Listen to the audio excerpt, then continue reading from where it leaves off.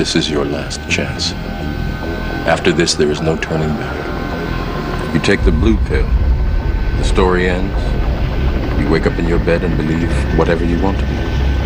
You take the red pill. You stay in Wonderland. And I show you how deep the rabbit hole goes. This is Monica Perez, your libertarian voice on News 95.5 and AM 750 WSB every Saturday from 3 to 6. And we are talking about the Iran deal. I am a libertarian. I come from a libertarian perspective. I have very strong convictions about how to conduct defensive personal and political policy, that all of the government's right to use violence against other people derives from our right to self-defense. And that interpretation I hold pretty strictly, that you actually have to be in physical danger from an attack in order to use violence. So, when I look at this deal, the West imposed, or actually the UN imposed sanctions on Iran in 2006 because it refused to eliminate its uranium enrichment program. It was enriching uranium to 20% for its second generation reactors. A weapons program requires 85% enrichment, which it was not doing. But still, we didn't like it, and we imposed sanctions. And you could actually think of that to say that you will punish people who deal with another country as an act of aggression. You could say that. So that in itself, so I know Ron Paul was against sanctions, but Rand Paul was for the sanctions. So you can see two libertarian perspectives in the same family about how whether sanctions are a form of preemption that's short of violence, if that's okay or what. But in any case, we imposed the sanctions, and Iran is finally basically caving on that issue, which is it's not going to enrich, and in return, the sanctions will be lifted. Now, people are reading a lot more into this, but if the sanctions genuinely were about uranium enrichment, and this document, which I've looked at, read directly, and also interpretations of it, do seem to have all the mechanisms in place to make sure that Iran does not enrich uranium above 3.67%, at least for the next 10 to 15 years, then it seems to me it's a straightforward arrangement that decreases the likelihood of Iran having a nuclear weapon. So at the top of the hour in the news, we heard a clip from Ted Cruz saying the deal is catastrophic. And he goes on to say nuclear Iran is the greatest threat to U.S. national security, something like that. But if those statements can't, in my opinion, those statements are contradictory, because if really we're worried about nuclear Iran, the deal seems good. What I think, and the greatest threat to U.S. security, I would say, is a nuclear Russia, not a nuclear Iran. But I think that all of this is really just window dressing for real geopolitical issues, that the Democrats and the Republicans actually have different priorities here. And that the real problem is that Israel and Saudi Arabia do not want Iran to grow in influence or economic stability, stuff like that, because it threatens their power and influence in the region. I mean, it's pretty straightforward politics. But I think on the face of the scope of this agreement, it does seem to forestall a nuclear weapons program by Iran. And I think that is certainly doesn't make things less peaceful. I think that it has to mean a more peaceful outlook. 404-872-0750, 1-800-WSB-TALK. I'm going to Eric in Snellville. Hi, Eric. You're on with Monica. Hi, Monica. How are you? Good. How are you? Good. I just want to say, first of all, that I really appreciate the type of analysis that you're doing. It actually clarifies and brings out a whole lot of issues that I think most people aren't thinking about. But the question that I have is, in relationship to the way that Israel is responding to this deal. and what the primary reasons are behind that response, and how you think this deal impacts upon the relationship between the U.S. and Israel's influence over U.S. foreign policy in that region. That's big. I think that it's we have a tendency to think of what Netanyahu, the leader of Israel, says as encompassing what all Israelis think or what Jewish Americans think, and I think there is more of a dispute, more disagreement there than we are even exposed to. I know I was reading a couple of articles, Meyer Dagan and Uriel Diskin. I'm sure I'm not pronouncing those right, but these are former heads of the Mossad and Shin Bet, which are the CIA, FBI kind of equivalents over there. They think that Netanyahu is that his bombastic, he gets so hysterical about it that they think that's bad for the long-term prospects of Israel and its stability, and that there is a better way to get peace from the Palestinians without giving them their own state. It doesn't have to be a two-state solution. And I also looked back, because I did a lot of work on this. I looked back, and I never hear about this, but Yitzhak Rabin was the prime minister. He was assassinated in 1995 by right-wing Israelis, and he had been instrumental in the Oslo Accords, which was going to promote peace. So I think it's possible to say that that there is disagreement even in Israel about the effectiveness that it might be to try to co-opt Iran into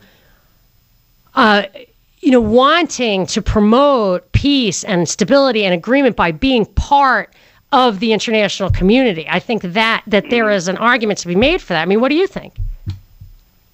Well, I think, my perspective on it is that, Israel, sees Iran, of course, supporting some of their adversaries, Hezbollah in Lebanon, and, I think the Palestinians in the West Bank and what have you. And I think that they basically see it as a possibility of they're losing a certain amount of influence over U.S. foreign policy in that region. I wonder, how that's going to impact on the U.S. Relationship with Israel long term. Although I see that, the Obama administration is at least saying that they are prepared to extend more foreign aid, military support. Yeah, I mean, I don't think it has to. I don't think, one person in Israel maybe will. I don't think Netanyahu is going to be able to dictate the terms of all of our relationships over there, but I don't think that it's necessarily an abandonment. I think peace would be good. I think there are two sides to that story on how to achieve peace in Israel, and I think that Iran can help us because Iran is on our side in fighting ISIS and Al-Qaeda and that kind of thing in Iraq and in Syria. So if we could work with them and eliminate that extreme instability over there, I don't see how that, I think that would be good for Israel. It can't be good for them to have all of that violence and chaos and breakdowns of states right on their border. I can't see that. And maybe this is a path to make it better because Saudi Arabia is making it worse and they're our current big ally. Mm-hmm. Mm-hmm. So I don't know. It's interesting how quiet we are about what the Saudis are actually doing. I know that's the other thing that I think the focus really should be on Saudi Arabia, and that is really the big influence, the big impact that this might have in that region is more about Saudi Arabia's influence over the Muslims than it is about Israel. I really think that that's more important. So I don't know. We'll see how it unfolds. Thank you, Eric, for the call. I'm going to Tony in Dawsonville. Hi, Tony. You're on with Monica. Hello, Monica. They on the Iranian thing, I don't know how many people understand the word ruse, but the deal with that Yahoo and Obama bickering and they don't like each other, to me it's a ruse. Everybody knows since they were reestablished, the United States covers Israel's back. Israel will do the same thing they did before because they got enough intelligence over there. If Iran even started to put a bomb together, Israel will destroy the plant and anything else in their way, and the United States will tell everybody else to sit down and shut up, and it'll be over. They're giving the Iranians a chance to come back into the world to trade so their people quit starving to death. And I get so tired of these politicians making hay out of everything. And when they know what's going to happen, if worse led to worse, they already know what's going to happen. Israel will destroy it, and the United States tell everybody else, shut up. That'll be the end of it. I did think at first that this thing with Netanyahu and Obama was a ruse because that's how politics works. It's so dramatic. But do you really, you really think that, I don't know, I get the sense that the Republicans are really against this. Well, they're against anything our current president has said or done. Yeah. Just like they look at Social Security whenever they were wanting cuts. And he said, okay, we'll give cuts when they're trying to do the budget deal. Things they want done, he turned around and said, okay, we'll do it. And they said, oh, no, we don't want to do that. This is, it's just a sad day in the country that's much bigger and has went on. But with the Israel deal, we've got them, they know it, and they will be the bad boy on the block if necessary with the nuclear deal. So, I mean, they're not worried about it. Think about it. The powers that be that you talk about, that I know about and realize, they're not going to let anything happen to destroy the flow of oil from the Middle East. What would the nuclear bomb do to the oil flow? It would end it. Oh, they're not going to let that happen. That's a good point, Tony. And let's talk about that. About really what's called straight power concepts, not about the political theater that we see in Washington. Let's peel the onion a layer. Coming up, 404-872-0750, 1-800-WSB Talk. This is Monica Perez. Monica Perez on News 95.5 and AM 750 WSB. Temperature outside the studio is 87 degrees, still only a 7 on the Mellish meter. Not too bad, though. There are scattered storms in the area, and that could change. So stay tuned to Weekend Weather, brought to you by Shoemate, the official air conditioning of summer. And I just had a caller, Bell, ask offline what if I thought the hostages should have been part of this deal. And I frankly was flabbergasted. We're talking about the Iran deal, nuclear deal.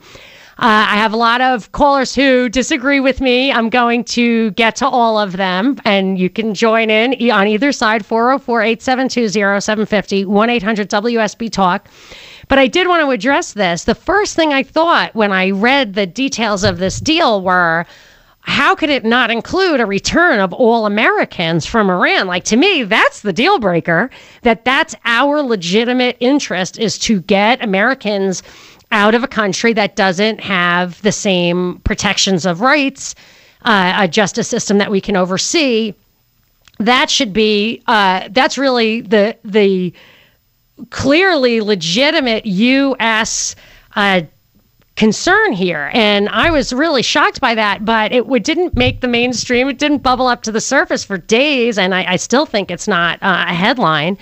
But to me, that should just absolutely be a deal breaker, and I don't see why it isn't. I don't think there are that many people. I don't think it should crush Iran. There's nothing pivotal about letting those people go. So that I found rather troubling, and I would say that is, for me, there's no explanation for it. I don't think anybody even offers the explanation. But there are a lot of details to this deal, and a lot of both conflicting reports and fiercely opposing opinions. So I'm going to get to all that next. 404-872-0750, 1-800-WSB Talk. This is Monica Perez. Monica Perez on News 95.5 and AM 750 WSB. I am your libertarian voice on WSB every Saturday from 3 to 6, giving you usually a unique perspective on the news, one you're not getting from the right or the left. I think that's true for this topic. I'm talking about the Iran deal. I'm just looking at it on its face. I know people on both sides of the aisle are getting very emotional about it, and I think that's because of the broader implications. On its face, though, this deal, the goal is to what happened was in 2006, the UN imposed sanctions on Iran because Iran would not agree to reduce their uranium enrichment program. They were enriching uranium to 20%. Which is for their higher class reactors. 85% is needed for a nuclear weapon.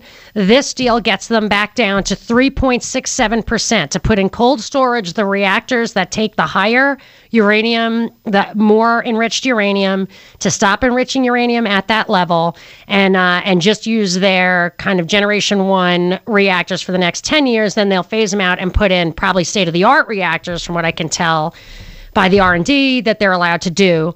But and then in return, the sanctions that were imposed to get them to stop enriching uranium at higher levels are lifted. So to me, on that, on its face, it seems to do what it's. I think it promises to do what it says it wants to do, which is reduce the possibility of Iran getting nuclear weapons, at least for the term of the deal, which is like 10 to 15 years, depending on how you look at it. So I'm going to go to some calls, 404-872-0750. 1-800-WSB Talk. I'm going to Donald in Sonoya. Donald, you're on with Monica. Hey, Monica. As far as the inspections and the monitoring are concerned, you are completely not addressing the terms. You know that we don't have unfettered access. You know that Wait, did you read the document? The whole thing? It looks... Go ahead. What? Because it looks to me that the IAEA can get in there.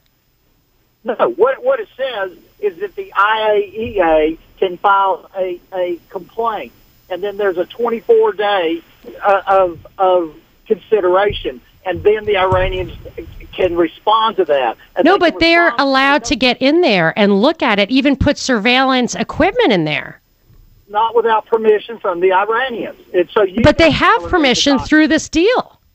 No, they don't. No, they don't. They have permission to ask for access, and Iran has permission to respond positively or negatively. There's a 24-day window from the time that a request will be made for an inspection, and those are the facts, Monica. And you need to go read those facts.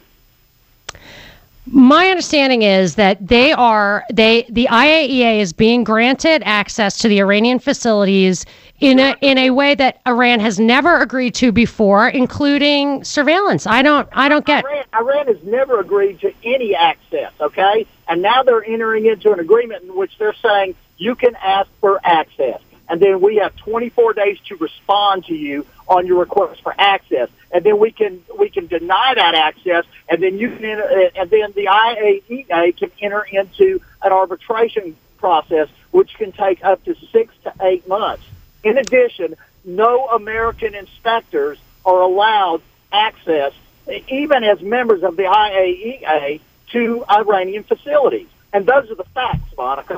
I think I have read various interpretations of this document and the document itself, and it seems to me here's one summary that says IAEA will have multi-layered oversight over Iran's nuclear supply chain, from uranium mills to procurement of nuclear-related technologies. For declared nuclear sites such as Fordo, IAEA will have round-the-clock access to nuclear facilities and will be entitled to maintain continuous monitoring, including via surveillance equipment, at such sites. It says the agreement authorizes the IAEA to make use of sophisticated monitoring technology, such as fiber optic seals on equipment that can electronically send information to the IAEA.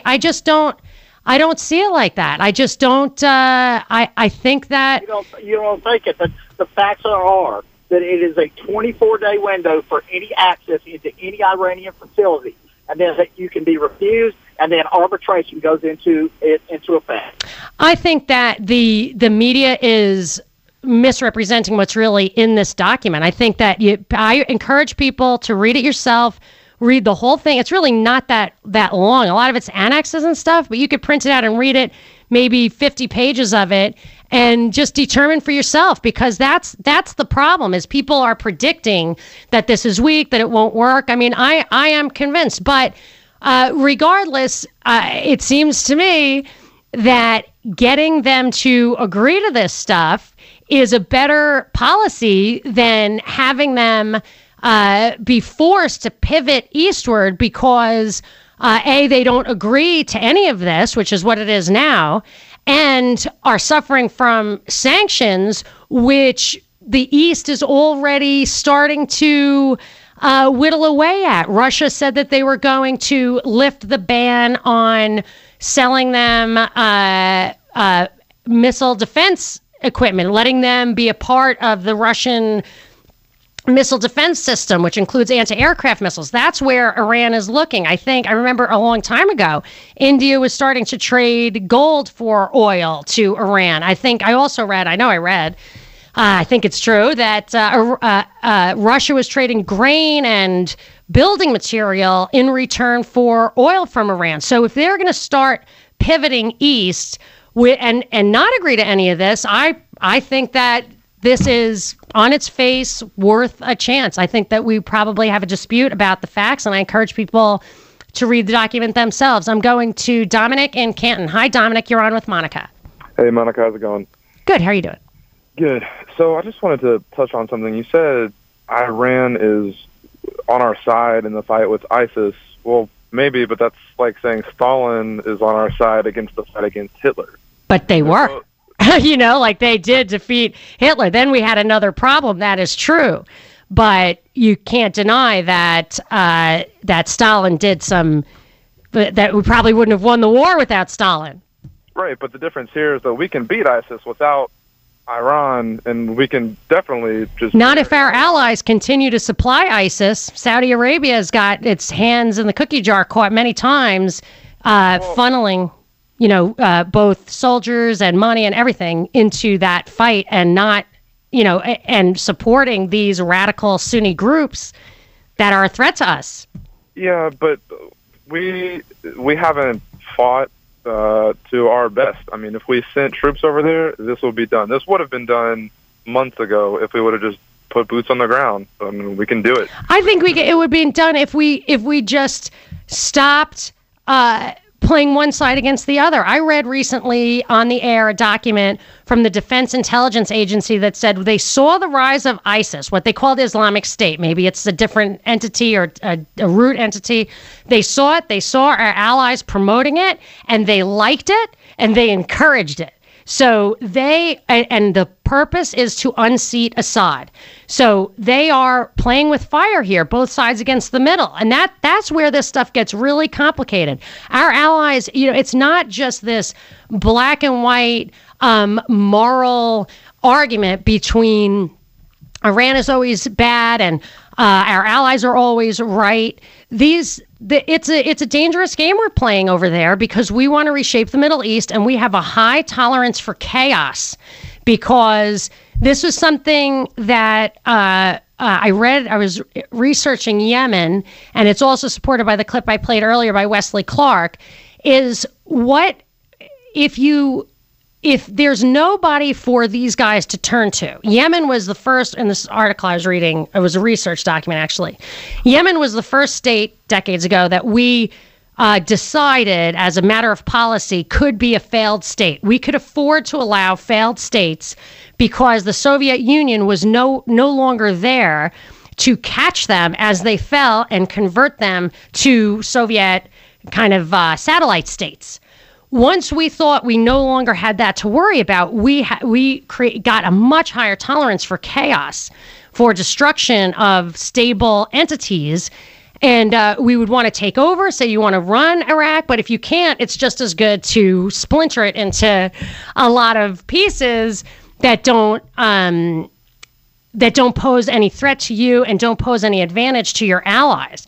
So I would say ISIS is a result of that, of that policy of being okay with a level of chaos that I personally don't think is in our interest, in Israel's interest, in anybody's interest over there. But it's gotten so mercenary that we let Saudi Arabia do this stuff, even though it scares us. It is scary for us. These are the same, these are the terrorists on the same side of the aisle as Al-Qaeda and the 9/11 Saudis and all that. I mean, I think that it is not as clear cut as sometimes we would be told by the media. I still have more calls to get to. Adam, Bill, Mike, all still disagree with me, but I'm willing to engage. Let's take a quick break, and I'll also take more of your calls. 404-872-0750, 1-800-WSB-TALK. This is Monica Perez. Check in with us often this weekend for breaking news, weather, and construction traffic updates on WSB. And join us early Monday morning for team coverage traffic updates every 6 minutes and how much longer the heat wave will last. The Kirk Mellish's exclusive 5-day forecast. High tomorrow, 94 degrees. Afternoon and evening, scattered storms. Weekend weather is brought to you by Shoemate, the official air conditioning of summer. This is Monica Perez. And we're talking about the Iran deal. I just had a bit of a heated exchange with Donald, I think it was, who called. We really had a dispute about the facts of this deal, which is why it makes me crazy that the media, I think, really misreports what's in the deal. And I had to go and read the deal myself, read the summaries, read the analyses. But I had in my notes what Donald was talking about. He was saying that there is no inspection. They have to ask to inspect the Iranian nuclear sites. And I was reading quotes about how the IAEA has the right to inspect. So what the difference is, the IAEA, the International Atomic Energy Association, has the right. I'm going to read the quotes. This is a summary with quotes in it. The IAEA will have multi-layered oversight over Iran's entire nuclear supply chain, from uranium mills to its procurement of nuclear-related technologies. For declared nuclear sites such as Fordow and Natanz, the IAEA will have round-the-clock access to nuclear facilities and will be entitled to maintain continuous monitoring, including via surveillance equipment at such sites. It goes on to talk about fiber optic seals on equipment that sends electronic information to IAEA, infrared satellite imagery, environmental sensors, other tools that will let the IAEA know immediately if there's anything outside the terms of the deal. What Donald was talking about, he said, no, you have to request access. The Americans can't go in there. It could take 14 days. What he is talking about is a separate provision that says that the IAEA inspectors assigned to Iran will triple from 50 in number to 150 inspectors. If these inspectors have concerns that Iran is developing nuclear capabilities at any non-declared sites, that they have some secret centrifuges somewhere that we did not know about or they haven't told us about, then they may request access and tell the reasons why, and then they have 14 days to resolve that. But all that means is that there is a mechanism in place if these guys think that Iran is cheating. But as far as the actual nuclear program, it will be under constant supervision, constant surveillance.